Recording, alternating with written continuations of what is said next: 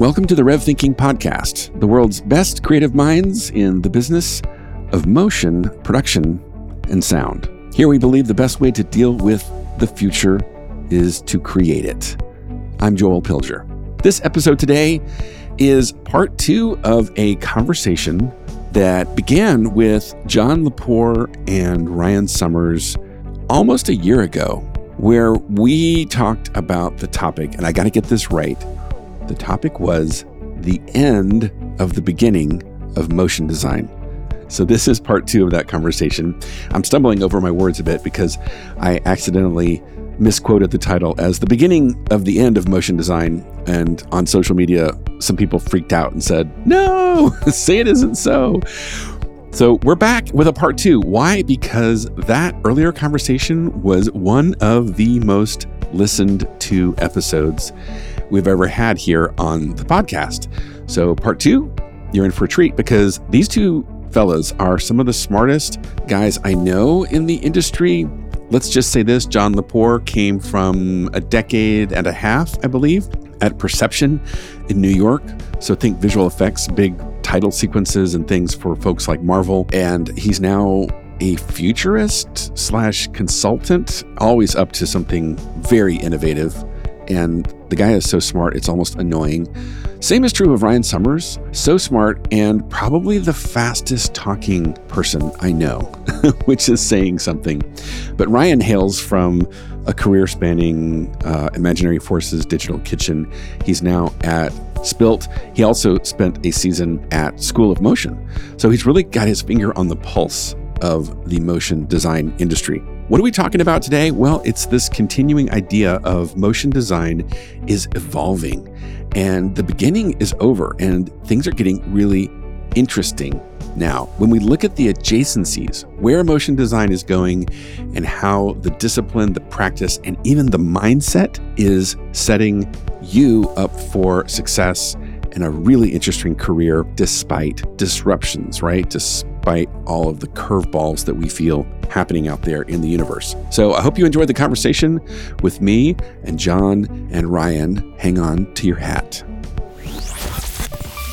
I'm going to dive right in because there's all kinds of banter that we would normally cover before we start recording, but the banter between you dudes is sort of like gold. So I'm going to let this just flow naturally and maybe set it up with a little bit of a funny aha moment of, let's see, was it you, Ryan, that commented on my comment that Amanda Russell at Cream was saying something, and I said, oh, we should talk about that on our Beginning of the End podcast with Ryan Summers and John LePore. And she was like, wait, did you say beginning of the end of motion design? Mm-hmm. Did you mean, you commented, I think he meant end of the beginning. That's what I feel. It's the end of the, we are fully at the end of the beginning. I really feel like I always call back to this quote from Mick Jagger. I don't have the full quote, but the essence of it is, I don't understand why people get so upset about like, there not being so much money to be made in like music, because from the birth of man all the way to right before CDs, you made money by going out and performing. And for a limited one-time only brief moment in time, you could print music on a sheet of plastic and become a billionaire. And that time came and that time is gone.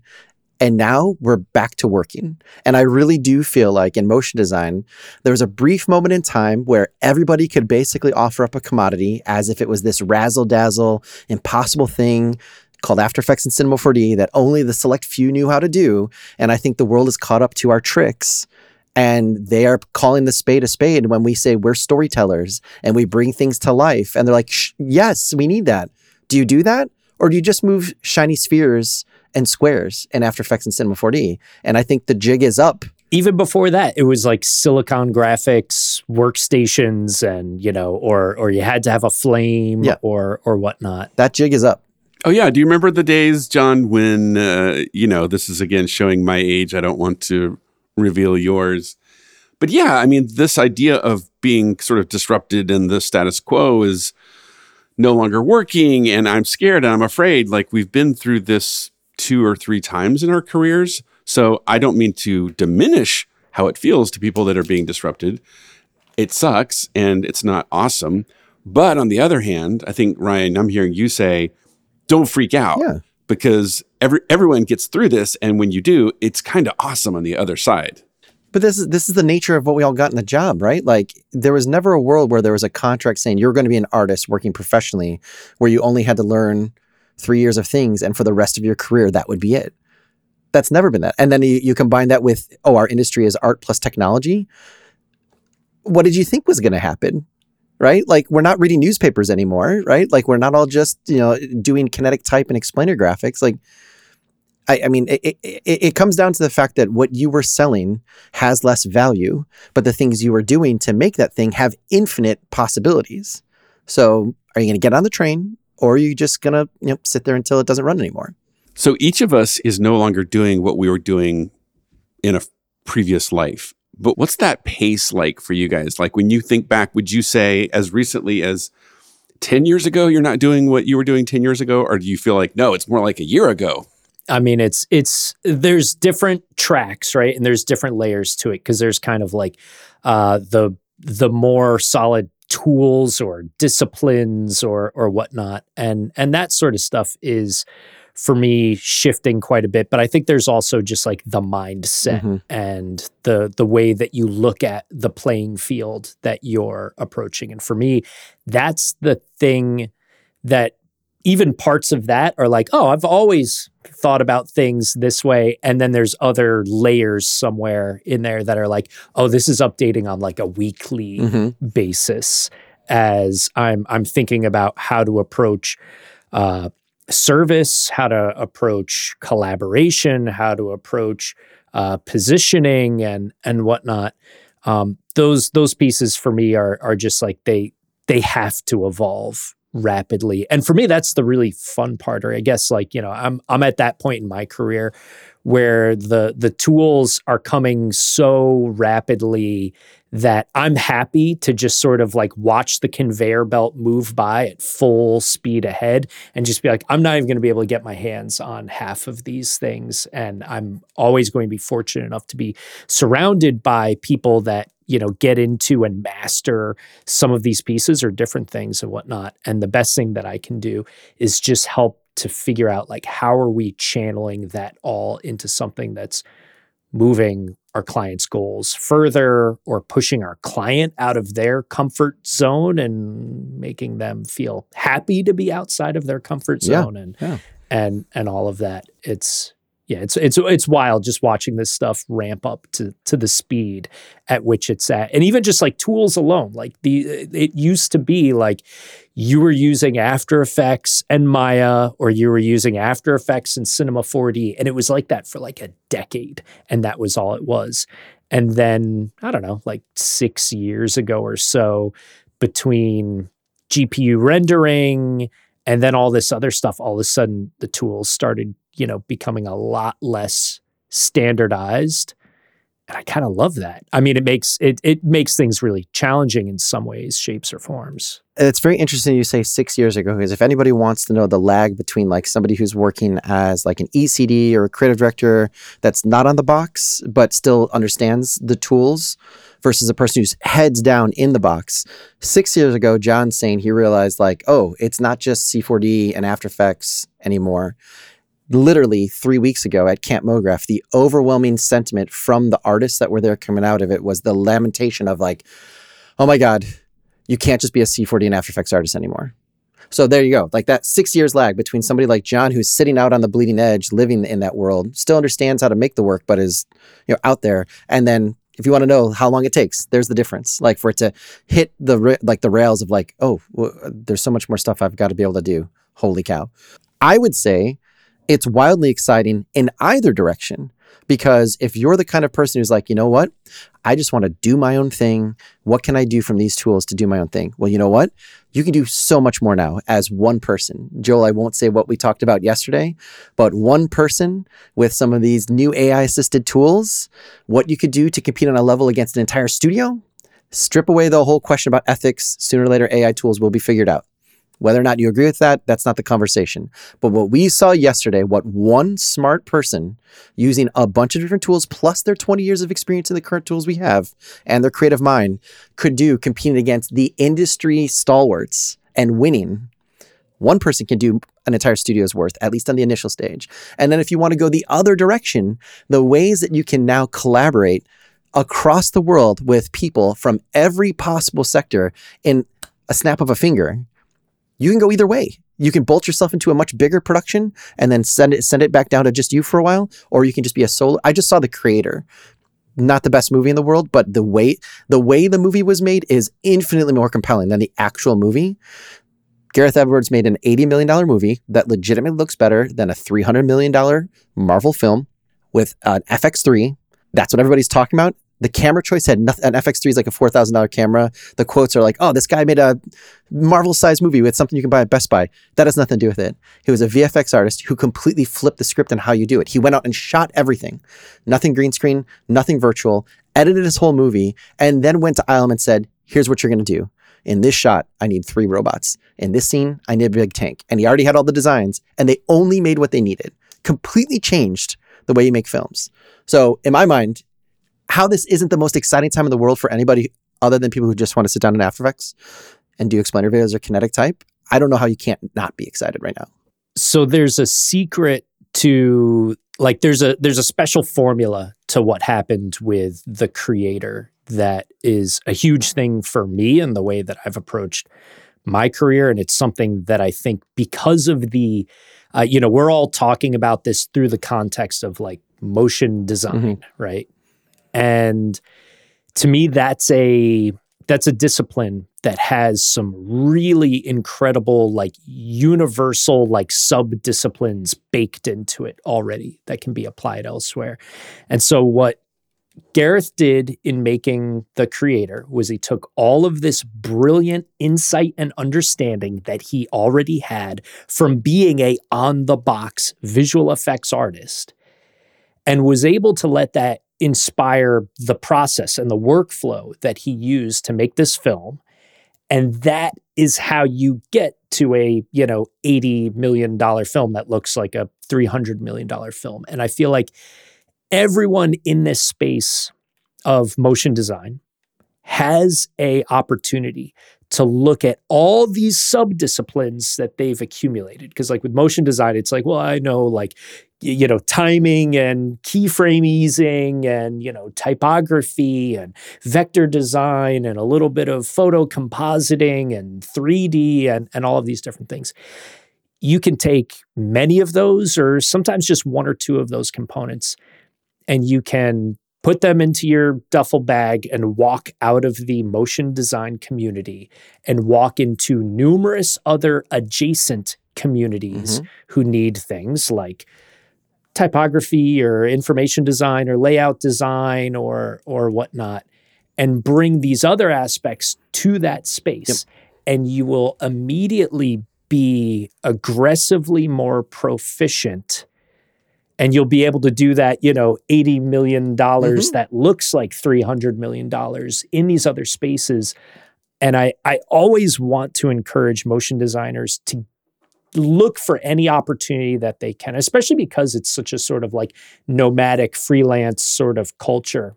If you're just ping-ponging between the same like 6 or 7 New York or LA motion design studios or shops, like you're just getting the same experiences, you're working with the same kind of clients, you're having the same kind of often crummy relationships with unappreciative clients and whatnot. You're valued as a commodity, right? Yeah. And when you go to these other communities that are like, oh my gosh, we've never, met a gymnast before. Like we would all happily just sit around and watch you do backflips all day long. It can be a really beautiful thing. It can be a really powerful thing. And especially if you go into those spaces and you absorb whatever else is going on in there, that then gets you into that sort of like cross-disciplinary unicorn status. I love that you said unicorn because I feel like that's what Joel, we've been saying over and over, is that motion design is not just animation for advertising. As a motion designer, in my mind, everybody wants to put motion design in this little little tiny, oh, it's only this really small market, but as a person doing motion design, you actually are the umbrella of all the other adjacent ones combined. That like right now, people are talking about Gareth Edwards in Hollywood like he's some weird mix of like Neo and Gandalf. But I would posit that like 70% of people working in motion design could look the way Gareth Edwards looks like right now if they do what you're saying. If you go into the automotive industry the right way, if you go into the experiential world, if you go into the design world, if you go into agencies, everything you know combined with a little bit of confidence and a little bit of like willing to bet on yourself makes you look like that person that everyone's like, how did he do this? It's like, you can, I think, I normally hate the words unicorn and ninja and rock star, but whatever all three of those combine, a motion designer who's motivated the right way can look like that walking out the door. So I'm going to do a quick reset just to like, what do they call that? Like reset the room kind of thing? Yes. Is this Clubhouse circa 2021? Exactly. Yeah, exactly. Right. That is so 2021. Well, so I just want to say thank you, Ryan Summers. Thank you, John LePore, good friends and colleagues to be having this conversation. For anyone that doesn't know you guys, right, we're talking about this, like this is part 2 of a conversation we started last year, I believe, that we called The End of the Beginning of Motion Design. Do us just a quick favor, because I don't want to interrupt this jam session, this riffing that's going on here. But John, do me a favor, say hi. Give anyone who doesn't know you like the quick log line on John.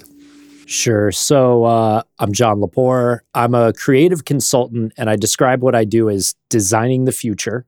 I say it like that because it sounds like bullshit, but what I can back it up with is that I spent well over a decade making fictional technologies that you would see in movies like Black Panther, Iron Man 2, and like 20 or 30 other films, and really quickly parlayed that experience into real-world digital product design, which mostly steered me towards emerging technologies like AR, artificial intelligence, and all sorts of other wacky things with brands like Google and many of the car manufacturers that are out there and whatnot. And so I've just kind of built up this specialty around coming in and helping teams solve creative challenges in the spaces where the clay is not set, where there is no best practices that exist to rely upon, and look at ways that we can blend this mixture of like pragmatic strategic thinking and these advanced disciplines, particularly coming from the background motion design, animation, 3D, and whatnot, into creating the next generation of experiences. John might be the poster child of like expanding into the adjacencies, right, Ryan? So for anyone that doesn't know you, give us the quick log line on Ryan. My job title is technically Senior Creative Director at a motion design studio called Spilt. I think of myself as an animator who loves pretty much everything and took a decade to find out that I was working in motion design. I worked in films, I worked in TV, I worked in video games. I produced and made documentaries, shooting, editing stuff. But at the heart of all of it was based around everything I loved about animation. I was a student going towards chemical engineering for a long time until I found 3D animation. So that probably colors a lot of the way I think and talk. But I would say I spent 10 years trying to find motion design without knowing the name. Spent another 5 years working at places like Imaginary Forces and Digital Kitchen, getting better at it. And then for the last 5 years, basically taking all that stuff and basically doing what we were saying, right? Like took motion design skills, animation skills, and went out into the real world and applied that. So things like basically created from scratch the Warner Brothers Hotel in Abu Dhabi, where we had an empty vessel, a building, and filled it with about 95 minutes worth of feature film quality animation that we did for a fraction, like talking about Gareth Edwards, for a fraction of the cost of it, but also imbued the entire building with the essence of Warner Brothers Studios. So like down to how the people talk, what outfits did they wear, what were the names of the restaurants, what carpeting did we choose. I hand selected every single photograph that went to every single room in the building to make every single, like guest experience completely unique and bespoke. Times a bunch of other things, stores, shopping malls, like I still get into After Effects and sling keyframes. But at the end of the day, it's for I love the word that you say experience, because I think that's the sum total of what I think like you can do as a motion designer if you take your skills one step past making commercials. So it's ironic for me, no longer being a creative. I know I'm always a creative, but no longer making creative work. for somebody that doesn't know me, I'm Joel. I ran Impossible Pictures for 20 years, which was in Denver and, a successful enterprise, and then said, I want to go help everyone do what I did. So I started working as a consultant, and now, I hang out with a couple hundred studios around the world, and I bump into all these amazing, smart people and become friends with people like you guys, which makes my life really, really fun.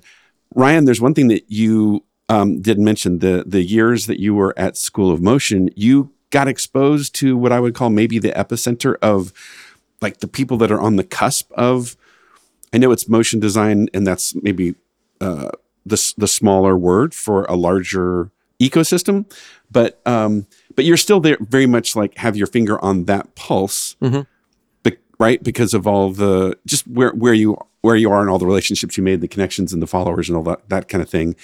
Are you sensing an increasing optimism or increasing pessimism when we talk about all of these changes and things that are happening in our industry? What's the vibe? I think there's an overwhelming sense of panic and doom and gloom, partially because of all these rapid changes. We just had the summer of NFTs and then crashed that. And it very, very, very quickly just had this very fast gradient into what the hell is AI going to do to my career? But I think it's all the underpinning nature of all of it is this, I hate to use this phrase again, but this idea of like, are you the architect or are you the bricklayer? And there are a lot of people who are like, how dare you even say I should have to be an architect, but don't call me a bricklayer either. So I think that's always had this underlying tension, I think, in the industry, at least for the last 6 to 7, 8 years of rapid influx of people coming in through tools. Like the access, the low cost of tools and hardware combined with the fairly cheap and all-encompassing training that's out there created this flood of people who did not come through art or design, which is great. I love the fact that the doors are open and help perpetuate that at a place like School of Motion. But I also think that people view the entire industry through the prism of the tools that provide their career versus the true value underneath that of what they're offering. So I think there are shining bright lights of people who are leading the way, but I think there's also just a lot of pessimism, a lot of fear. I think there's a lot of people who have become comfortable that see that comfort being shaken up, that don't necessarily enjoy the friction that could create the possibilities. So yeah, I think I think it's actually a good thing because that's always been the thing holding us back, is being a very tools-based entryway into the career. Would you say I've certainly have seen studios and the owners behind those studios maybe on a similar curve, but maybe 6 months ahead of others in that they are maybe more accustomed to being disrupted and having to be in a state of constant pivoting and evolution. But I don't know, do you have any thoughts on that as if you were, based on the owners and the principles that inside of our community, do you see a similar vibe, or is there perhaps a little bit more like, okay, we're going to get through this? I think there's like, if we're talking today, exactly today, there's more hope with a lot of caution, because we've seen, like, I think across motion design there's been an overall slow down trend over the last year and a half versus the explosion for the previous 2 years due to COVID and all the other stuff. But the thing that's really weird, and you guys probably the empirical proof of this, is it feels like every quarter or so most people are seeing like a little spike that is this, oh, we're busy again. Cool, it's back. And then it slowly trails off. So it has this, I think there's a lot of hope, but there's this insidious nature of like, have we hit a bottom? Are we being priced out? Are the big guys coming for our lunch, and are the little people knocking on our door, the 1-man, 2-man shops? That's always been there, but I feel like it's a lot more acute right now. I think there are some studios who are just used to, like, I love the way John defines himself, because you're almost future-proofing yourself by saying I'm designing the future, right? Like, baked into that job title is like, hey, I'm always going to be 2 steps ahead of everybody else. So, I think naturally we want to hope that that's a brighter future and not like a dismal one. So I think there's just a general, I think, John, you said this, like, you're kind of always operating at a high level of optimism. Yeah, I mean, it's important for me to empathize with the doom and gloom that a lot of people are feeling out there. Like, I don't discount any of it. I'm very sensitive to it, and I have my own like waves or fluctuations of it. But I think it's also like everybody collectively needs to perpetuate the positivity moving forward. Like, we need to generate it. And this is going to be kind of very broad but there's this topic that I keep circling back to. I was speaking at a AI conference a month or two ago, and the whole thing that I got into was just like, listen, like nobody knows what the future is going to be like. Like nobody has an accurate crystal ball that can tell them. So if you were to ask any person on the street what they think of when they think of the future, their mind goes straight to fiction. Mm-hmm. And what we've seen in fiction and you know, like back in the days of 2001 A Space Odyssey, the future seemed positive. Even with Evil Hal, the future still seemed, you know, positive and optimistic around that time, and original Star Trek and whatnot. We're now about 15 to 20 years into nonstop visions of the like grimiest, grungiest, most dystopian future ever. Even the creator is even a good God. example of like, it's the most textural, disturbing, chilling, dark, gloomy, you know, sort of vision of where things are going. And that's kind of like, that's fiction's job. Like fiction needs conflict to keep you interested. Mm-hmm. And aesthetically, I think we're all like drawn towards that. We're all like, oh, we love, you know, Blade Runner, Akira, whatever, you know, like that stuff all connects for all of us. But we no longer have any like positive future like models to look up to. Like even when I was a little kid, like Epcot Center, which I never got to go to when I was a kid. I was always like, I want to go to that place that's got the giant spherical, you know, structure that seems like the most futuristic place on earth. And then by the time I got to Epcot, when I was like, I don't know, 26 years old, it was like exactly the same as it was in 1983, but everything had just sort of yellowed and decayed Yellow plastic. a little bit and whatnot. Yeah. And so, you know, like it's really tough, I think, to get super excited about the future, especially when we're right now in this moment where the future is looking unbelievably disruptive and unsettling. But there are some beautiful things that could come from it. I got to give a shout out to my wife's aunt, sent me a message after sitting by a campfire with her and my mother-in-law. And my mother-in-law was very vehemently like, all this evil crap is coming to take away everyone's jobs and it's going to grind us all down. And I was trying my best to put a little positive spin on it, but not doing the best job. My wife's aunt sent me a video of Bernie Sanders getting into it. And I was expecting Bernie to be like, you know, like, yeah, AI and robotics are the devil. And he was saying there are some beautiful opportunities here. Like, but we have to choose the beautiful opportunities. We have to look at these things and say, are these a way for, you know, the fat cats to get richer? Or is it a way for everyone to finally accept a 4-day work week or things like that, right? Can we talk a little bit about that? Because we've just talked about like Epcot, right? The vision of the future, the experimental prototype community of tomorrow, right? You talk about like all this technology we currently have when we were dreaming of all this stuff in the 50s. If you talk to somebody who was like our age back then, the whole idea about the future was technology is going to come and make it easier for us to have more free time, to have more time with our families, more time with our hobbies, more time like leisure, more time in the community. And what did it do? It didn't do that.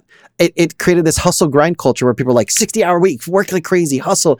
And though I'm not saying I agree with this, but it also blows my mind that now the tools that are in the near future are basically saying, you know what? You might not have to work as much. We have to figure it all out. We definitely have to figure it all out. Like, but like AI may take a thing that would normally take you a week to do. You may be able to have AI assisted tools that either let you get more iterations at it so it's closer to your vision, or probably just make it take a lot less longer. So that future that everybody agreed to in the 50s when they're like, oh yeah, I can't wait for Epcot to be real. Because if you went to those different like all the different like exhibitions at Epcot, it was all about how, you'll have self-folding robots for laundry. You'll never have to do laundry again. Yeah. Oh, you'll have food that, like all of that stuff. It was like, that's what the future, we don't think of it that way because we weren't alive there. We think of jetpacks and flying cars and like all that stuff.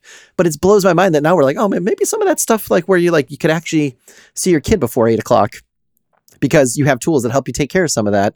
Like now we're fighting against that. Now it's like, no, I want to work my 60 hours a week, man. Like, don't take it away from me. Like, it's a very, I don't know if that's a very American centric thing or just the culture of living in this like VC funded startup technology world that you watch Social Network and you watch all these crazy TV shows. You're like, that's the life. That's what we have to go through. But the dichotomy between the two blows my mind a little bit. It's really easy to imagine that the evil forces will steer this stuff away. Instead of it giving us more free time, it will just be with the time that you've already been expending, you're going to do 10 times as much. Yeah. I will just say, I think there is something for us to be self-aware of, that there is a certain amount of American bubble that we live in. And I discovered this by spending 2 weeks in Copenhagen. This is maybe a couple months ago. And I realized, oh, it's different here. Like there's an underlying pervasive culture and mindset and vibe and energy that was really different. And it made me pause and reflect. And when I came back to the States, especially here in New York, it's like, oh yeah. So we should just at least acknowledge that. Yes. and maybe question it, right? Which I think is what you're asking, Ryan. I have a list that I could do very quickly just to prove like here are the actual things I'm excited about that I think I could do in less than 30 seconds. And I'm excited to see if John has any of the similar things on like his list of like, this is the stuff I'm super excited about. Can I just do a lightning round? Just like, here's the stuff. This is perfect. Go. Okay. So there's a new tool coming out. I've talked to a couple of people working on it, coming out of beta very soon called Simulon that feels like the real deal in terms of being able to take an iPhone with a camera and essentially live stream anything you can possibly think of that's a rigged CG character. It catches reflections. I don't know exactly how it's doing everything. It's creating shadows, and everything will be edible after the fact, but it's basically like a VFX studio in a box that you basically can see on set on the day, and it's made for both consumers and prosumers. Look up Simulon. It'll blow your mind. Everyone's talking about this, but I want to like couch it in a totally different thing. Everybody's saying motion design is dead. MoGraph is dead. Blah, blah, blah, blah, blah. Yeah, I totally go against that because all you have to do is look at the Sphere that's just opened in Las Vegas. Not like it's very cool, like great, whatever you want to joke around about U2. Look at the pitch deck that just came out for how much they are charging for the graphics to go on that they make internally most of the time. $450,000 for, I think, 1 day takeover. That is just a handful of minutes of the inventory per day. And it all has to be motion design. It's not live action. It's not a camera moving through space. And then go and watch the U2 stuff. And somebody wants to tell me motion design is dead? No way in hell. No way at all. Interactive tools. There's an amazing amount of interactive tools that if you're scared about After Effects leaving or all the knowledge you have from Cinema 4D, look up Spline, look up Reeve, and then look up Project Avalanche for Unreal. Not just because it's trying to be the new After Effects, but because it has hooks to live broadcast, where you can basically have Cinema 4D with state machines that you hit a button or you listen to things and it will broadcast out live to, like a broadcast truck or to like, an actual real world set interaction. And then two other really dope things. There's an amazing new Disney robot that literally looks like Star Wars robots for real that does not look like it's rickety and falling over. It literally moves and acts. It's completely freestanding, completely balances itself, but it wakes itself up and it pops up and it looks like something from like a Pixar animator working on Star Wars. Totally real. Just came out today. You got to find it. And then the last thing I think is super dope is Toy Story did this really cool simulcast of a game for NFL recently where they were taking Hawkeye vision tracking, a bunch of sensors built into people's shoulder pads, and basically put on the same game that was going on for real in like Andy's Toy Story room with like Buzz and Woody rooting for it. And it was all live. And it had this like the smallest of little like issues with it, but you could legitimately watch it and be like, holy cow, this is the future. Like I can see robots playing real games, like just crazy amount of things. So that's I guess it was maybe longer than 30 seconds, but those are the things I'm excited about today. I love it. I know we're short on time, so which is fine because we can always come back and do part 3 and part 4 and so on as we roll. But John, what's got you pumped, excited? I know you're going to pick up his Ryan's NFL thing right off the bat. Yeah, so I wrote a piece on LinkedIn and on Twitter about, that NFL Toy Story experience to me is like, it's just like step 0 of what the future of so many pieces of broadcast entertainment are going to be once we have like full three-dimensional capture and awareness of this stuff. There's some amazing things there. Ryan, you mentioned Spline as one of the new tools.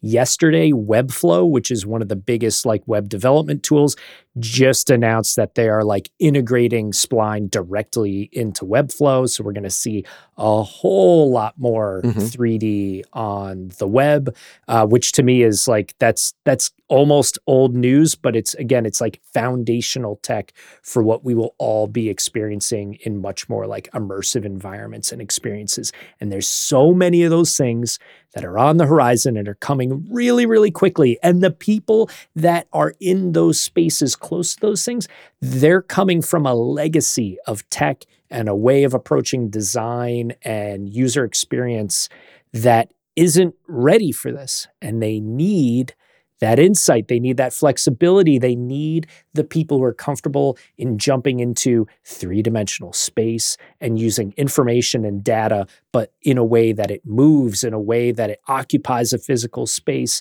and still communicates and conveys information to the users of these new experiences. So, I mean, to me, that's still even tip of the iceberg. Every other physical product that's out there, whether it's a car or a piece of electronics that you hold in your hand, or a piece of electronics that moves through your home, or whatever it is, all of those things are going to have a visual communication layer baked into them that will be closer to motion graphics than it is to anything else that currently exists. And to me, that's all prime for the taking. And, you know, as Ryan said the last time we talked, it's just up to the motion designers out there to choose to just reach out and grab it, because it's all there waiting for us. Yeah, it's like, I think we were talking about it as like a brass ring or something just to be grasped and taken advantage of. What was the F1 thing that I saw you posting about that kind of lit you up?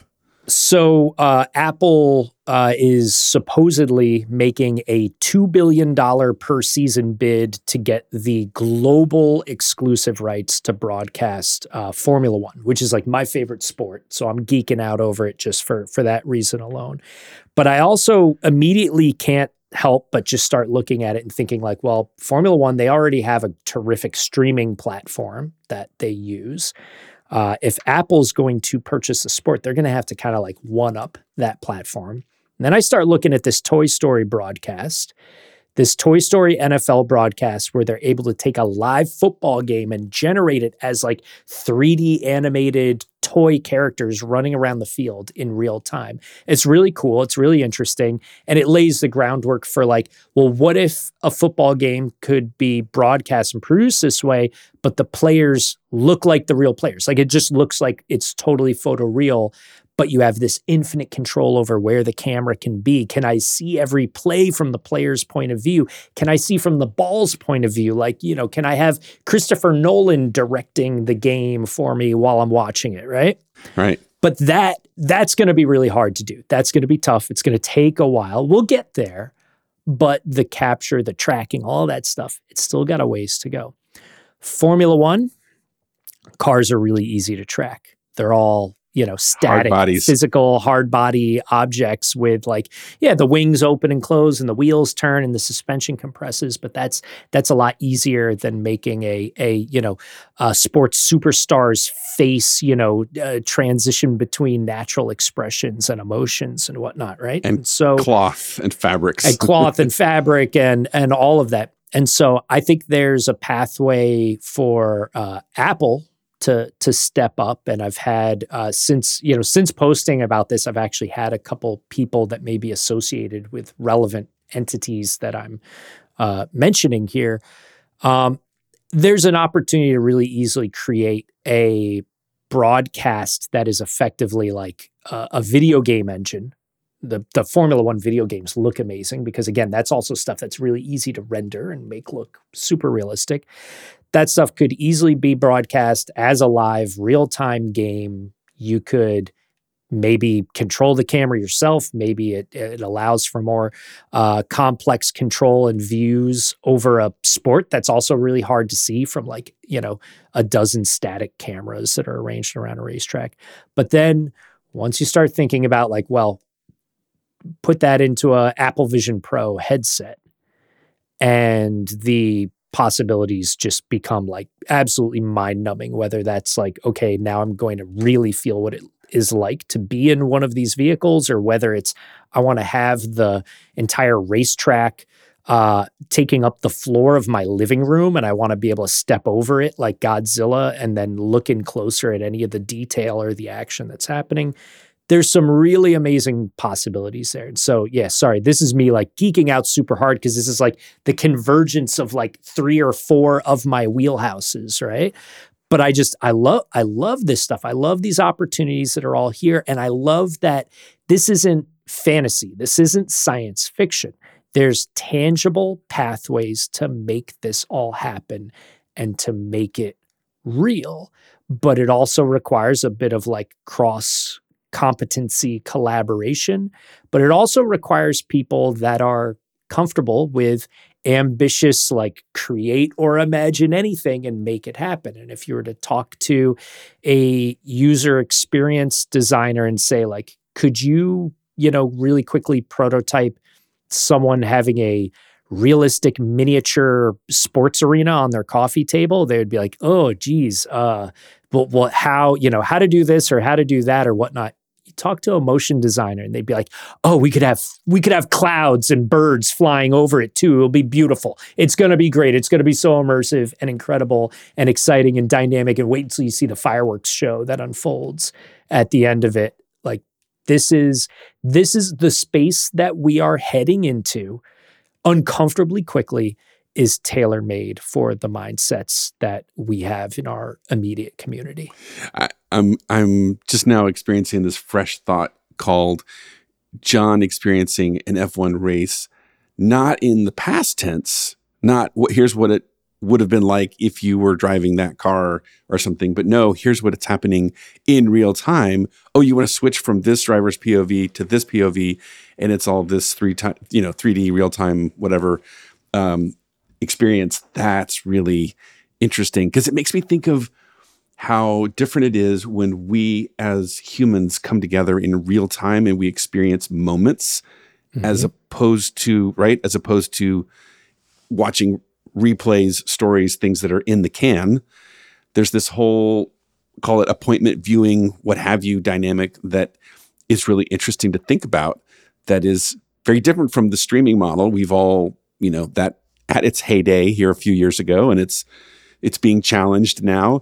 And maybe this technology and creativity and everything that you're talking about that merges all these really weird adjacencies along with motion design is going to give rise to a new form of entertainment, but also maybe new forms of community even, because once you bring in real time, it's not just entertainment. There's something else happening there. Yeah, anything that is happening in the now is always going to have a certain sort of like prestige or attraction to it, whether it's live theater or a concert or a live event that we're all watching on television at the same time. Like there's something about that. And I think there will continue to be some really exciting things that happen in those spaces, benefiting from advances in real-time technology and AI and what that is enabling. And I would certainly continue to advise that any of the people in the motion design space start to get comfortable with some of the real-time tools, even if you're not using them for real-time specific events or kinds of disciplines. There is going to be a point in the next 5 to 10 years where real time is just by default because we hate waiting for renders and that sort of business. But I think it's potentially going to open up some really amazing experiences, many of which we can't even fathom yet, and it's easy to also look at like, yeah, well, like, it still feels gross to imagine a bunch of people wearing their sweaty headsets, in complete isolation and whatnot. But that's going to be a temporary kind of experience, and the tech and the gear and everything will continue to advance. The experiences will become more fluid, and our culture will sort of like reshape itself around these things. I mean, the film and streaming and all of that is significantly less precious to the youngest generation right now because they're enamored with things that their friends or peers have captured themselves on mobile devices that didn't exist 15 years ago, right? My brain got slightly broken recently by Justin Cohn, right, of Buck, formerly Motionographer fame, when he was just kind of casually mentioned, well, of course, the mobile phone as we know it is going away. Like, these devices are ridiculous. This basically this brick that we all carry around in our pocket and we kind of break our necks staring at all day long. Like, of course, that's not the ultimate solution to this thing that we're trying to do as humans. And that blew my mind because, oh, right, there's so many things that we think of as ubiquitous, as, quote, standard or state of the art. And I think to your point, well, it's all shifting and there's something that's going to replace it. We're going to look back later and be like, well, of course that's what it became. Of course that's what it, but right now we just think, oh, linear. The phone is going to keep getting smaller and thinner. And yeah, that's linear thinking. Absolutely. And, I think it's also important that we look at our experience in this space and the disciplines that we've developed, but most importantly, the kind of like mindset that we've gathered going through the collaborative, creative process, whether that's for advertising or for product design or for film or television or whatever it is, and really just look at what we can distill from that and start applying elsewhere, because there is going to be something where these tools that are becoming increasingly more accessible, rapidly so, particularly with AI and the way that those tools are enabling things, we may get to a point where it's sort of like everybody is a motion designer to some extent. Everybody at least knows how to apply animated type to a Instagram story that they're posting up, right?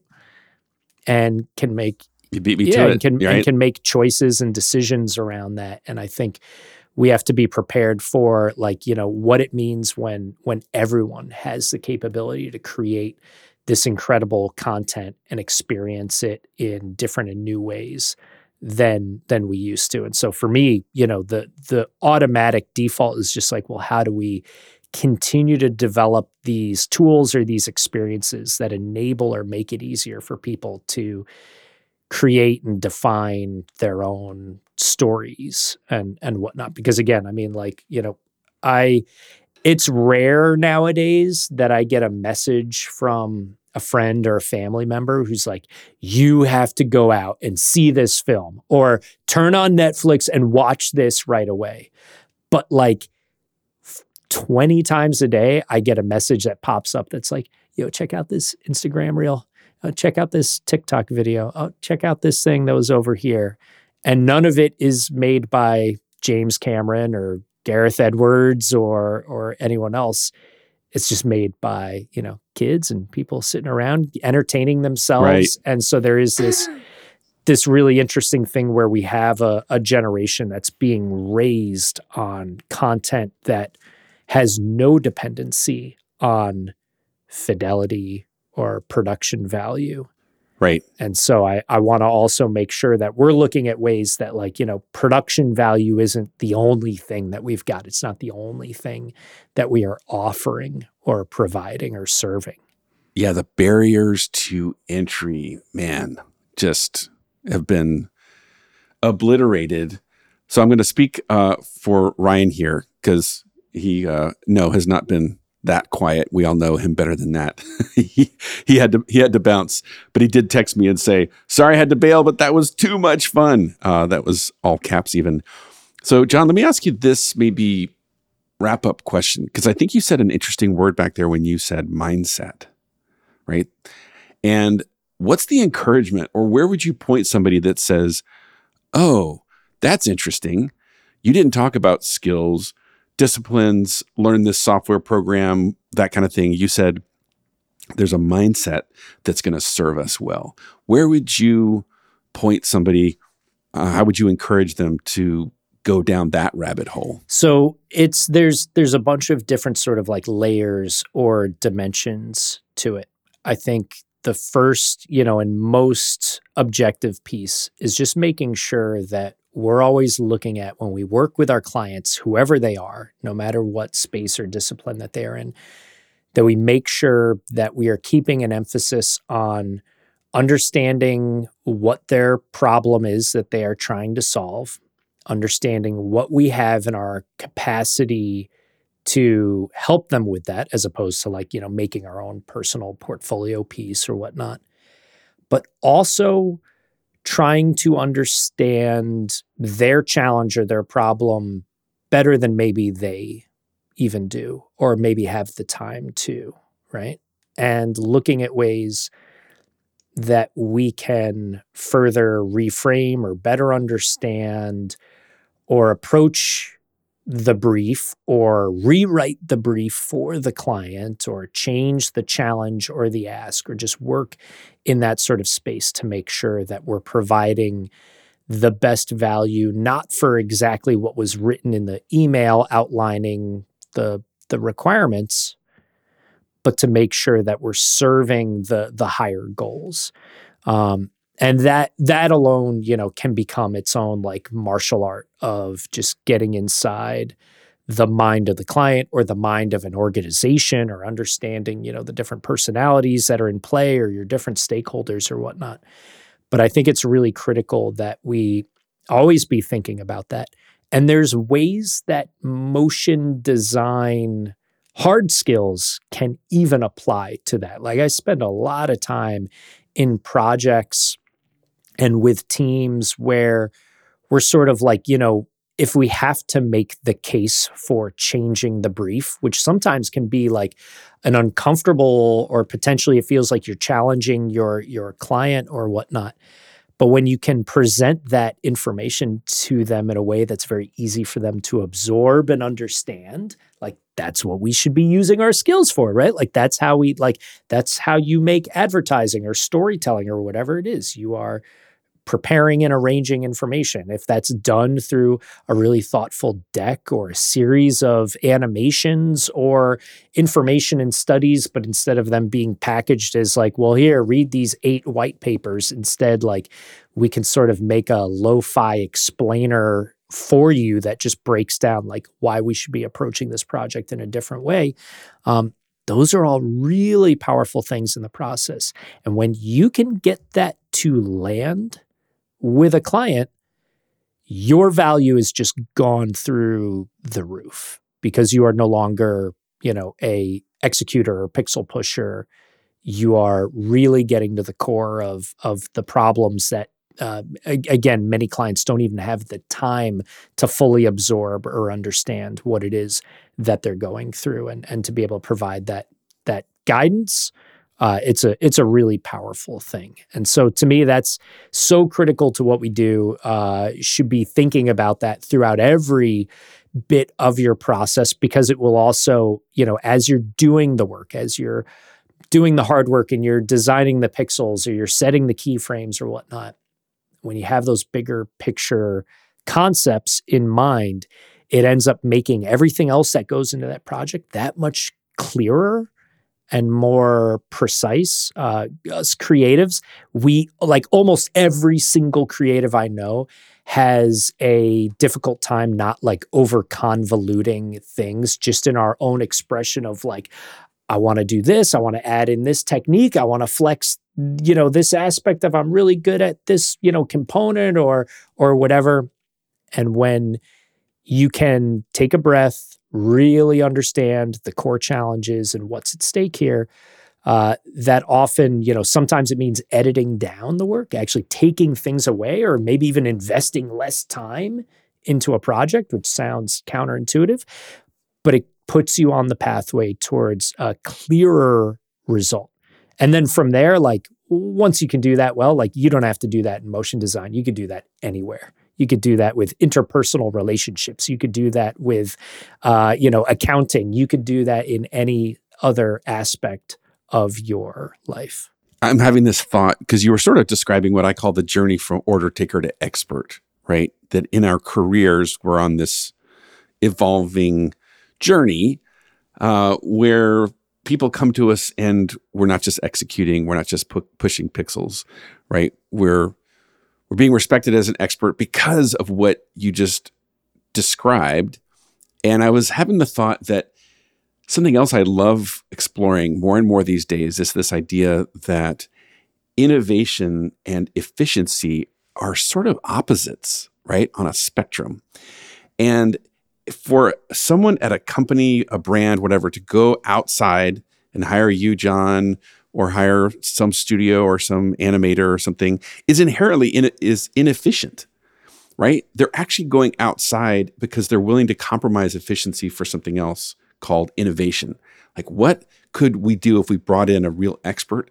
And as an expert, you're probably going to shake things up.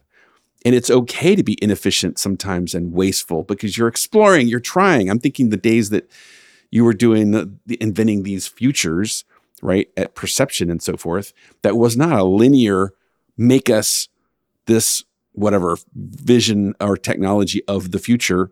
And it's this, here we're at point A, get to point B, and we make our movie.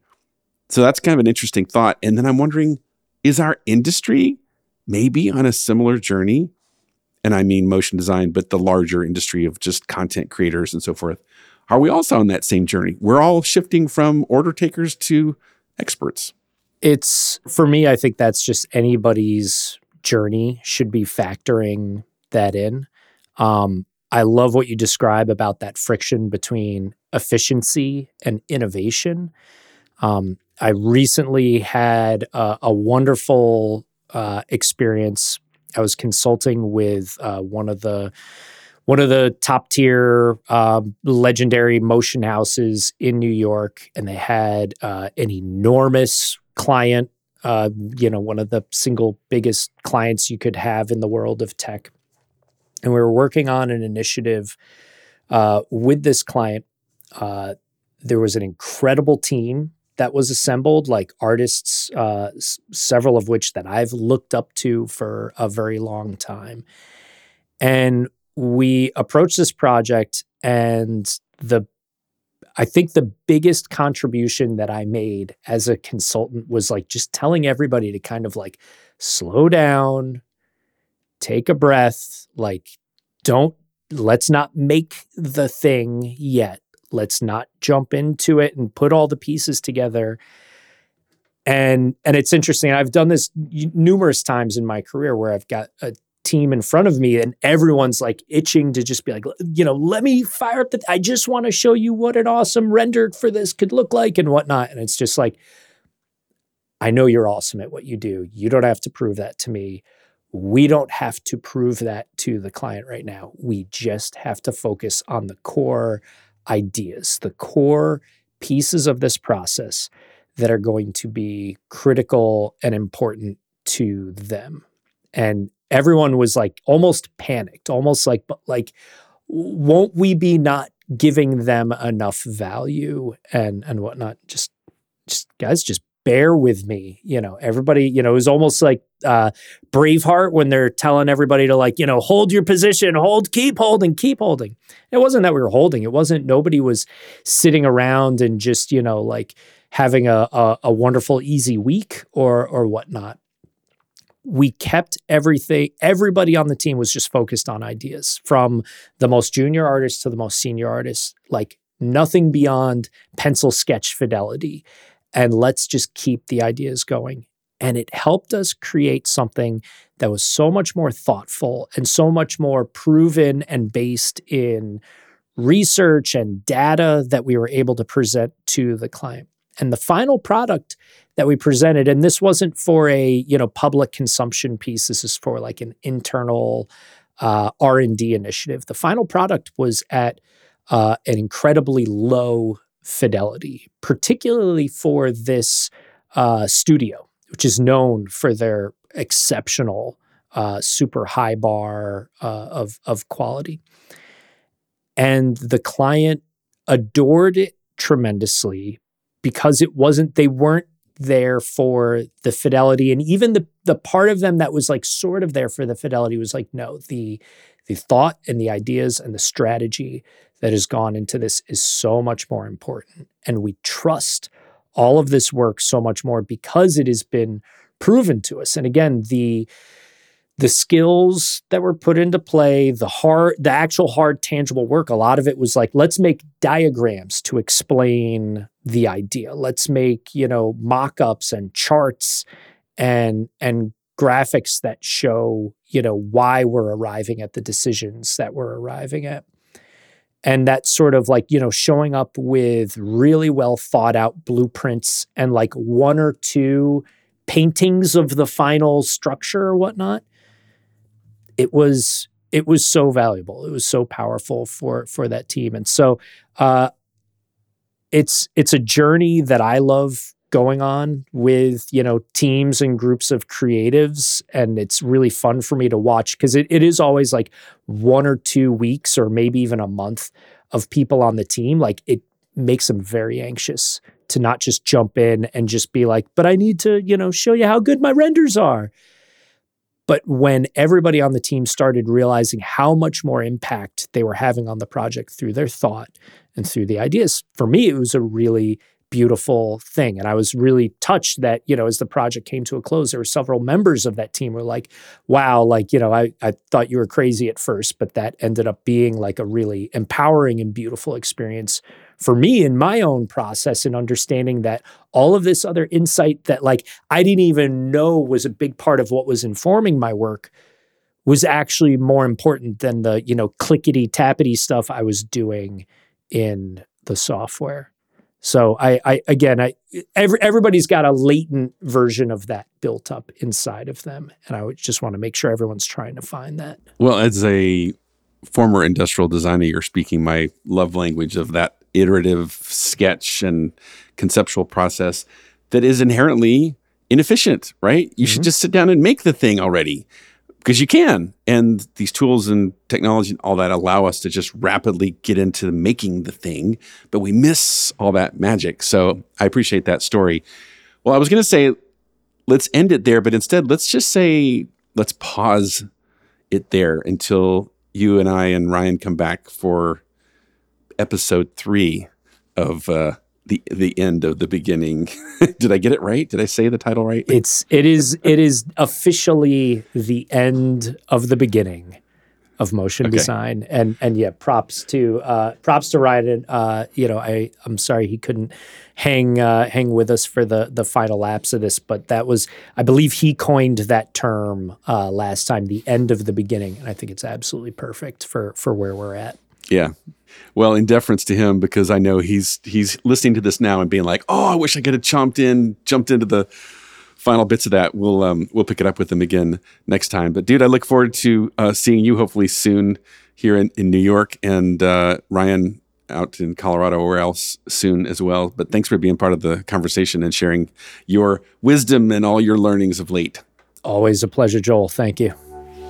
Thanks for listening to the podcast.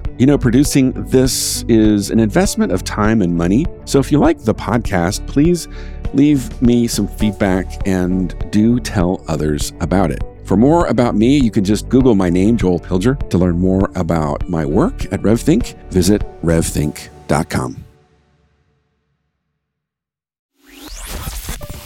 I want to tell you about a place to connect that you might not know about. It's our online community called Rev Community. It's a great place to get to know other creative business owners like yourself, to share some thought leadership and read other encouragement, to be challenged in this new marketplace, new technology, ideas, economic trends. And it's a place to research. Check out many of the resources we have online, our videos, and of course, this podcast. Join us today at revthink.com/community. If you're a creative studio owner, feel free to join us today at revthink.com/community. I look forward to seeing you there.